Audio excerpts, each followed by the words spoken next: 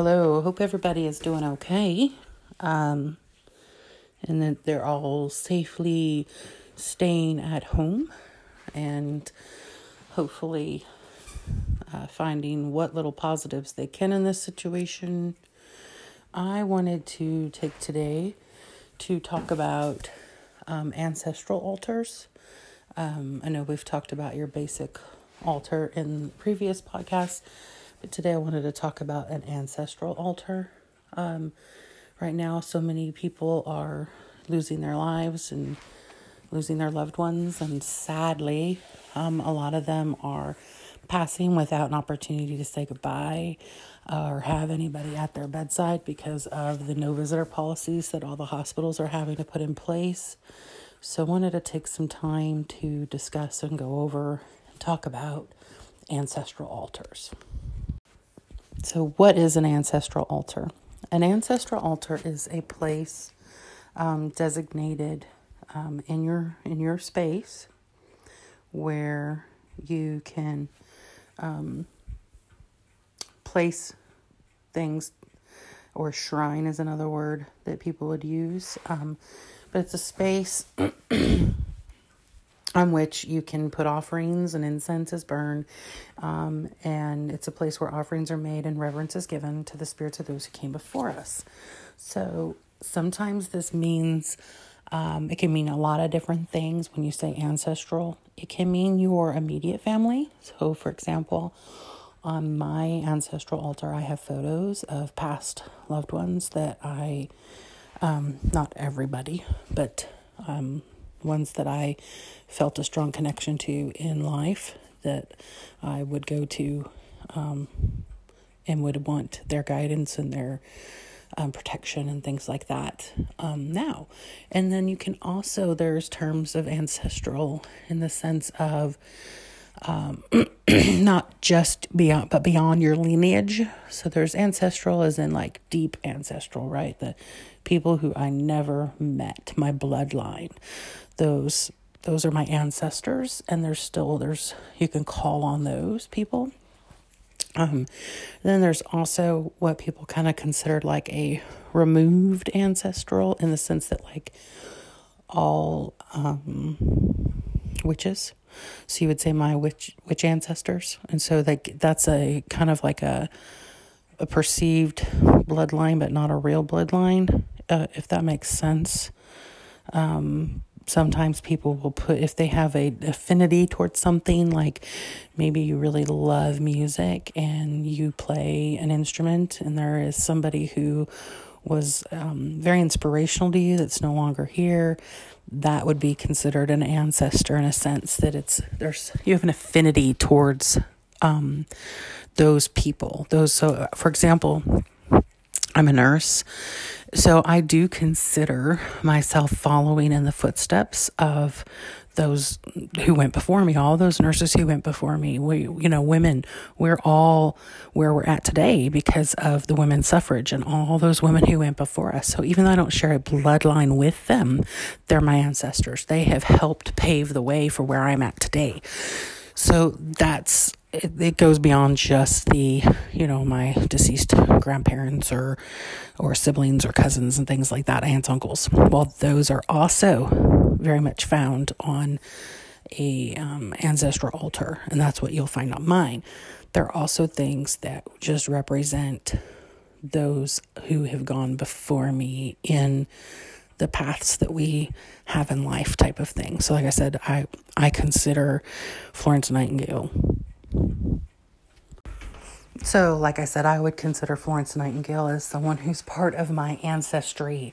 The Sisters of Mercy are part of my ancestry. All the nurses who went before me are part of my ancestry. So you can have things on your altar that represent all of that. For example, if I was struggling in something with my career, it would be fine to call upon and ask for guidance from my grandmother or my grandpa or an aunt or uncle, something like that. But it might do better to call on and ask for, the spirits of the nurses who went before me, who were dedicated to their craft and their field to guide and help me. So it's very much open to personal interpretation and intuitiveness and things like that, because, some of you may say, I had really bad relationships with those people who had gone before me in my family. Like many people have severed ties from family members. And so they don't have anybody that they would say, I'm going to put up a picture of this person or that person. And that's fine. I would leave a space for, the ancestors that you never met. Because somewhere in your bloodline, I can promise you there was a person who was like you, who, was that black sheep, or the one that didn't get along with the rest of them, that kind of thing. So maybe make a little place for them, even though you don't know their name or who they are. On the altar, you want to find things that are going to represent the 4 elements. So you'll have something that represents fire, air, earth, water. You'll put a candle. Typically, they say a white candle. And then incense. I have crystals on mine. I have a white candle. I burn incense for them as offerings. I have pictures of loved ones.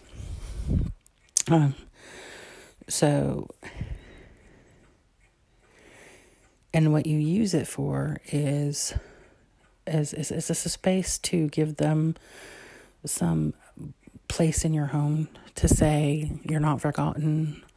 I remember you. And you're still loved, and it serves as a physical place to go and connect with them, to be able to sit down and maybe talk to them and say, I need your help with this or that. Or some people will actually use excuse me, I say a lot, sorry. Some people will actually go to their ancestral altar for magical purposes as well, if they feel like those ancestors are going to help them and intercede on their behalf, that kind of thing. It's not uncommon for those of you who had a history in Catholicism, like a lot of us had.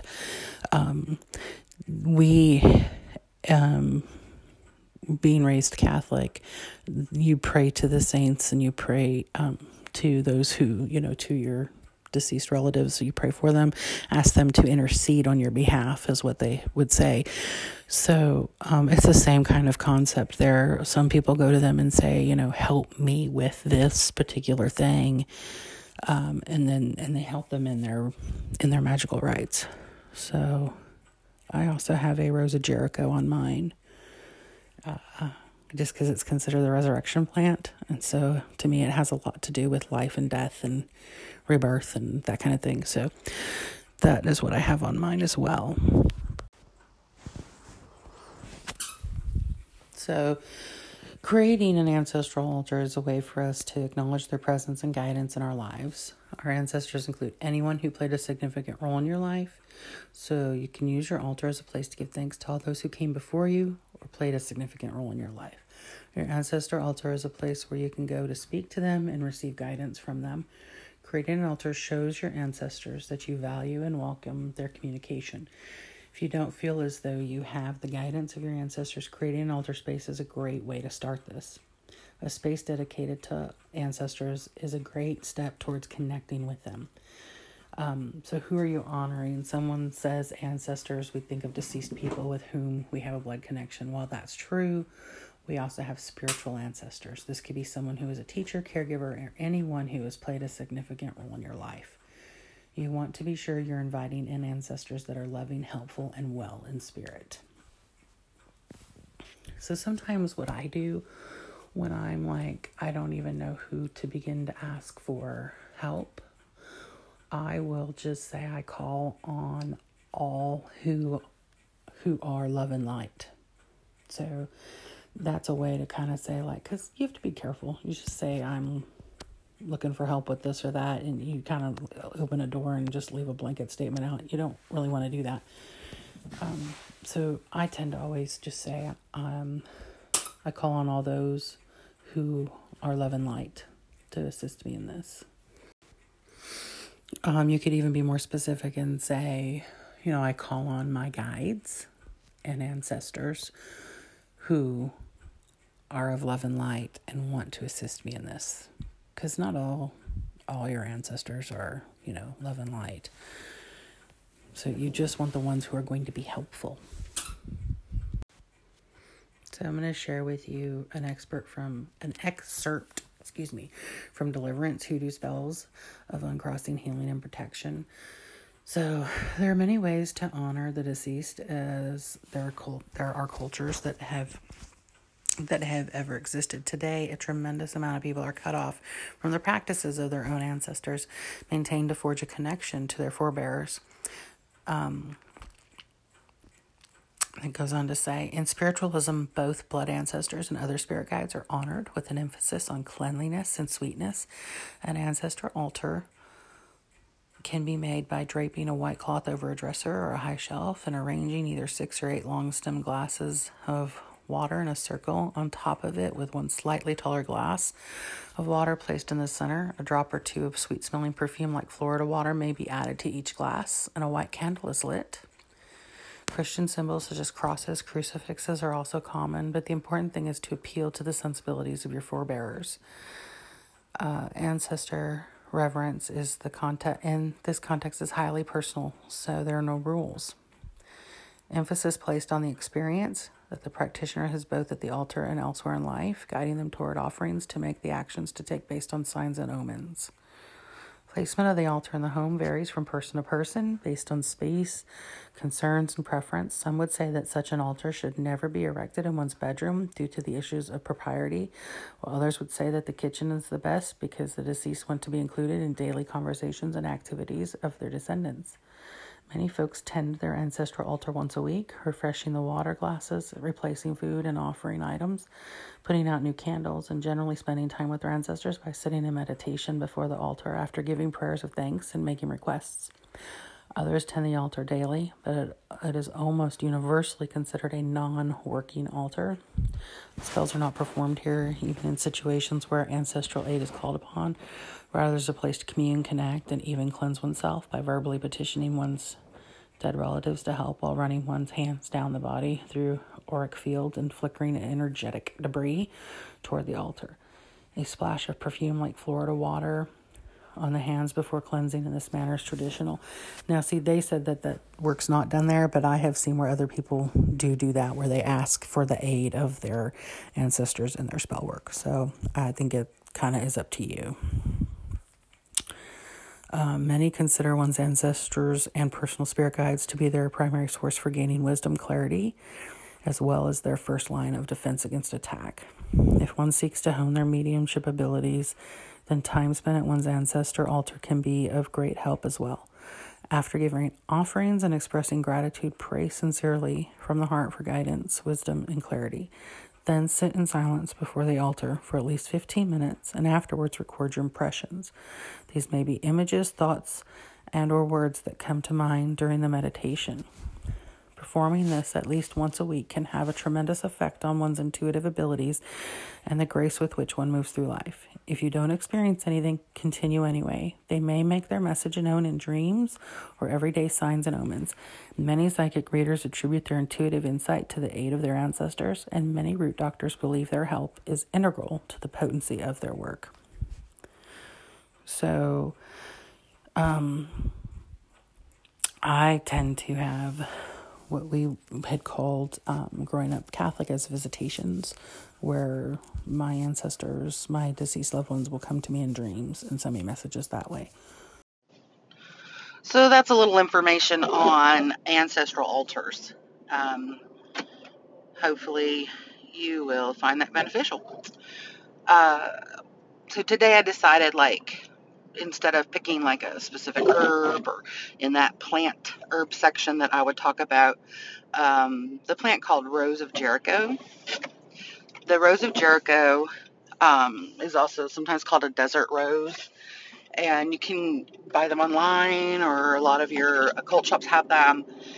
When you buy it, it will look like this dried up brown ball, and you set it in water. You set its root base in water, And over the period of a couple of days, it will reopen and turn green.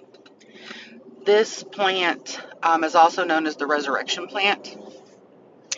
It can live in that dried up state for like 10 years, no problem. I mean, you could dry it up and stick it in a back cupboard and forget about it. 10 years later, find it, stick it in a bowl of water, and it will open back up. So you can probably guess why so many people like it, as it's um, kind of considered a resurrection plant. So it's something good to put on an ancestral altar, because it does kind of signify birth and death. And one of the ways to utilize it, I have two. I have one at my entryway, and with it, what you do is you put it in water at your entryway, and in the base of the bowl, you put some loose change, and that is said to bring prosperity into your home. I have used some glass beads. So I have a clear glass bowl with some glass beads, to kind of support mine, because they are prone to root rot. So that way mine's not just floating in the water. Its roots are able to be in the water a little bit, but I'm supporting the plant with all these beads so that it's not. And so far it's done pretty good. And then apparently every couple of months or every month or so, you need to pull it out, let it dry up, and kind of start all over again. So one of the things that people also do is they would use it in ritual or spell for potentially binding, banishing. But that's a situation where, I'm not done it. I'm sure it's a great idea, uh, if you don't mind leaving your plant dry, basically. Um, I like to let it be open. So what they do is they'll open it, and then you place whatever it is, whatever your representations are for that which you're trying to bind or get rid of, in the center of your Rose of Jericho, and then you allow it to close up. It will close up around those things, so thereby, in essence, binding them. Um, I've not done that yet, just because I'm like such a plant freak. I love my plants. And so I don't know what you would do if you wanted to reopen it. So I guess you'd have to kind of think that process through. Because typically for me, when I do things that are banishing, binding, they're one and done. They're done. They get buried. And so I just would feel bad doing that with my Rose of Jericho. Um, So anyway, there's your plant, the Rose of Jericho. It's a fun little plant. I love it. I have two of them. They're great. So for your stone today, I chose azurite. It's a deep blue stone. It's good for balance, calm, and dream work. Um, in meditation, azurite can mimic staring into the sky or the sea. Um, it's usually cobalt blue. Um, it's used for waking, dreaming, um, kind of helps to focus the mind.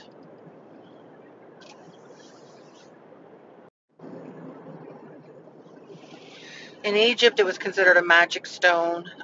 It increased spiritual powers.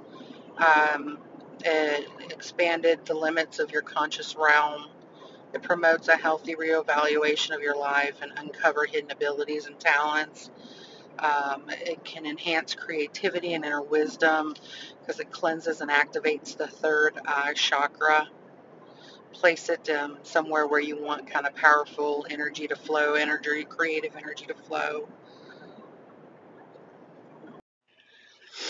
Okay, so in light of everything that's going on, I thought I would share some crystal stuff for combating anxiety. Um, got this off of the Sage app. Loads of people suffer from anxiety.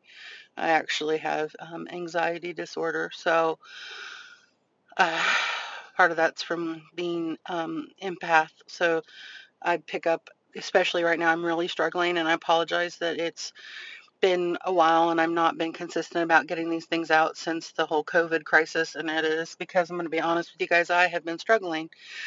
Just the overwhelming um, kind of sense of fear and anxiety and unknown that everybody's feeling. It's really hard to kind of shelter that out or get it's hard to shield myself from that. So and this is like nothing we've ever experienced before, and so it's it's I would just be lying and joking if I were to try and say like, oh, it's not affecting me at all, like I'm really good at grounding and I can shelter myself and shield myself. And no, I would like to think I'm really good at grounding, and in normal circumstances I am good at grounding and I'm fairly decent at shielding. But I mean, this is some heavy shit, y'all. This is like, I mean, you're feeling global anxiety and fear. It's a little different than walking into a room and picking up on one person's anxiety and being able to say, okay, that's yours, not mine, and kind of shield it out. And so, yeah, this has been rough for me, you guys, and I'm not gonna lie. And I hope being able to admit that maybe makes some of you all feel better too about where you're at, because this shit's hard. I'm not gonna kid, and I'm not gonna pretend, and it's okay. Like, it's okay to not be okay. Just, if you need help, reach out for help. If you need to cry, have a cry. It's okay. It's okay. I did that the other day. I was at Walmart and I was walking around, and it was just so heavy. It was so heavy. I couldn't even. It's hard for me to even describe how heavy it was. People were not, even the music was turned down, like you couldn't even hear the music playing. I thought, good Lord, somebody please put on some like upbeat music or something and blare that shit. Like, we need this. We need, it was nuts. People were just, there weren't that many people because they're limiting the number of people who can come in. And they were, some people wear masks, some people weren't. So some people clearly don't care what the CDC guidelines are. I thought, okay, well, I know who the intelligent people are. So, and then, nobody was smiling. If they were smiling, it was hidden behind a mask. I tried to smile as much as I could and make eye contact, but people were just not doing that. People are not connecting. People are not connecting at all. They're very shut off. They're scared.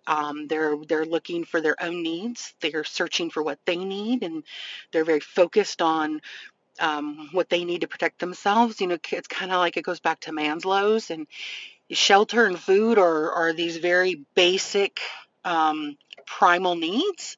And so if those needs are not being met, shelter, food, and safety, if those needs are not being met, it's really hard to rise above and do anything else. If you go back to looking at your Maslow's hierarchy, if you don't have a stable down there with you feel safe, you're sheltered, and you have food, spiritualism is like way off in the distance. It's hard to even get there. A self-actualization, all that kind of stuff that comes with being a higher level being. Those things, you don't manifest those things. They're just not happening because you're too focused on those primal needs of safety and food and shelter. And right now, those are real fears for people. And it was very overwhelming. And I just was like, I just couldn't handle it. And I started to cry and tear up. And so I got my stuff and I left and I went home. And I thought, oh shit, I'm gonna have an anxiety attack. But luckily there was, some saving grace, and I guess being older and dealing with all of what I have dealt with and what I do deal with, that I did not have an anxiety attack. Thank God. Um, I did not have an anxiety attack. I was very fortunate, and I had I had this kind of like realization of you just need to cry. Like this has been 3 or 4 weeks now, and you've been carrying this in. I kind of separated from it, and I told myself, you've been carrying this for 3+ weeks. Your anxiety and everybody else's anxiety and fear and worry, and you just keep putting on this numb face and going through the motions, and you're not really like dealing, and you just cry, girl, just cry. So I sat in my house like just bawling and not feeling any guilt about that or fear about that or sense of loss of control with that, because sometimes I would feel a sense of loss of control when I cry. But I realized, like, no, it's not a loss of control. This is a controlled cry. I'm telling myself it's okay to cry, and I know why I'm crying, and it's appropriate to cry. And I did feel better after I had that big old cry. So if you need to cry, cry, baby, cry.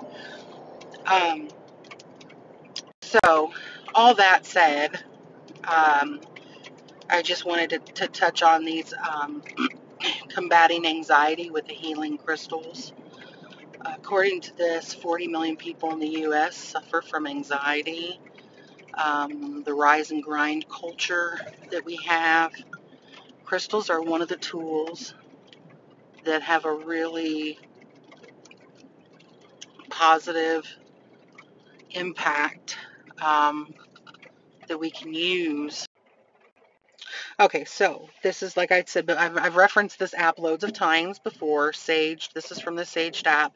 This is Ash Charlson. She wrote about combating anxiety with healing crystals. And she says, did you know anxiety disorder affects more than 40 million people in the U.S.? It's the rise and grind culture. It can really take a toll on everyone's mental, spiritual, and physical well-being. She mentions that she has anxiety too, and that crystals are a tool that you can use to help battle that. So, crystal healing is not, she does want to make sure that crystal healing is not meant to replace conventional medicine, but rather complement it. I agree with that, y'all. Like I said, I have general anxiety disorder, and I see a therapist, and, I take some medications. I'm not going to be embarrassed about that. I think we need to erase the stigma. And I also carry crystals and wear crystals, but it's, hey, I believe in the shotgun theory. Like, some scientists will say we don't like to use lots of things because we want to know what worked. I really don't care what worked. I just want something to work. So I'm all about like use it all. If something hits me, great. I don't need to know which one. So, um, but I carry crystals on me throughout the day as well, just to help, because I see a lot of things, I see a lot of things that can affect me. Um, Not so much as not trauma wise that I used to see in ICU, CCU, but mostly what I experience is grief and poverty um, and loneliness. That's a lot of what I see on the day to day. So she says, dealing with anxiety and potential anxious situations, it's important to become grounded. Black tourmaline is basically like a sponge. It soaks up all the negativity that could be coming your way. For that reason, it needs to be cleansed pretty often. Petrified wood, she says, is like a hug from the mother goddess herself. So much ancient healing and wisdom held by this stone. Garnet, she suggests getting a pair of garnets, meditating with them in each hand, and that this anchors you back into your root chakra. Once you've become grounded, you'll be more receptive to the healing frequencies of these following calming crystals. So lepidolite is one of the most important crystals to help ease anxiety. Lepidolite is actually a form of lithium. It's a type of lithium, which is a common ingredient in mental health medications. So it's basically your chill pill crystal. I like how she wrote that, your chill pill crystal. Blue lace agate, just looking at this stone brings about a sense of peace and calming. Meditating with blue lace agate or wearing it in jewelry can bring some harmony to an overwhelming day. Howlite. Howlite, this crystal really is effective for mental restoration. Howlite is said to help ease your mind, can also improve your sleep. Now, I sleep with howlite under my pillow. I have a little bag that I get flat stones. I have not They're a little harder to find, but you can find them. Sometimes you have to go to gem shops that aren't cult, but um, I have a very thin kind of shaved piece that's flat. And I have 3 or 4 stones, and I have them in a little pouch, and they go in my pillowcase under my pillow. And halite is one of them. So it says it's also important to note that when in an anxious state, it's totally normal to feel easily overwhelmed. So introducing new to you crystals might be enough to trigger some anxiety. Take a break from working with your crystals if you have to. Always try to remember to make sure your crystals are cleansed, as well as your energy field in your space. Remember to be patient with yourself. You're not alone. So I wanted to share that because I feel like right now, this whole episode that I'm doing today, or well, I've pieced it together over the last week, um, is trying to do things that may help with or give some sense of calm or peace with relating it to the current situation with what we're going on. So I don't, like I said, I don't feel like that this path is just some path that's go through the motions or call corners, that kind of thing, the Hollywood stuff. Like there's things to incorporate in your everyday life. There's ways to turn to this to help you in your everyday life. This is meant to be something that can be a way of life. And so I felt like it's important for me to focus on things that could be useful right now, right now with what's going on. And I will always try to do that in these podcasts. So anyway, there you have it. Sorry it's taken me so long to get this put together and up and out. Again, just I apologize, but be patient with me. We are all struggling. Maybe you aren't, and if you aren't, hey, great for you. If you're not, you're either amazing and very well grounded, or stupid. No offense, but um, I'm gonna hope that you're very well grounded. But it's a tough time for all of us. This is something that we will never forget. And there's a lot of lives being lost right now, even if it's not you, if it's not affected you personally, you don't have a loved one or know of someone who's passed. Um, there's a lot of lives that have been lost, and so this is very serious, and it is scary. But God's willing, we'll get through it. So thanks for your patience with this, guys. I don't know when I'll get the next one up. I'll try my best to not let it be so long. But until then, brightest blessings, babies. May you walk in love and light.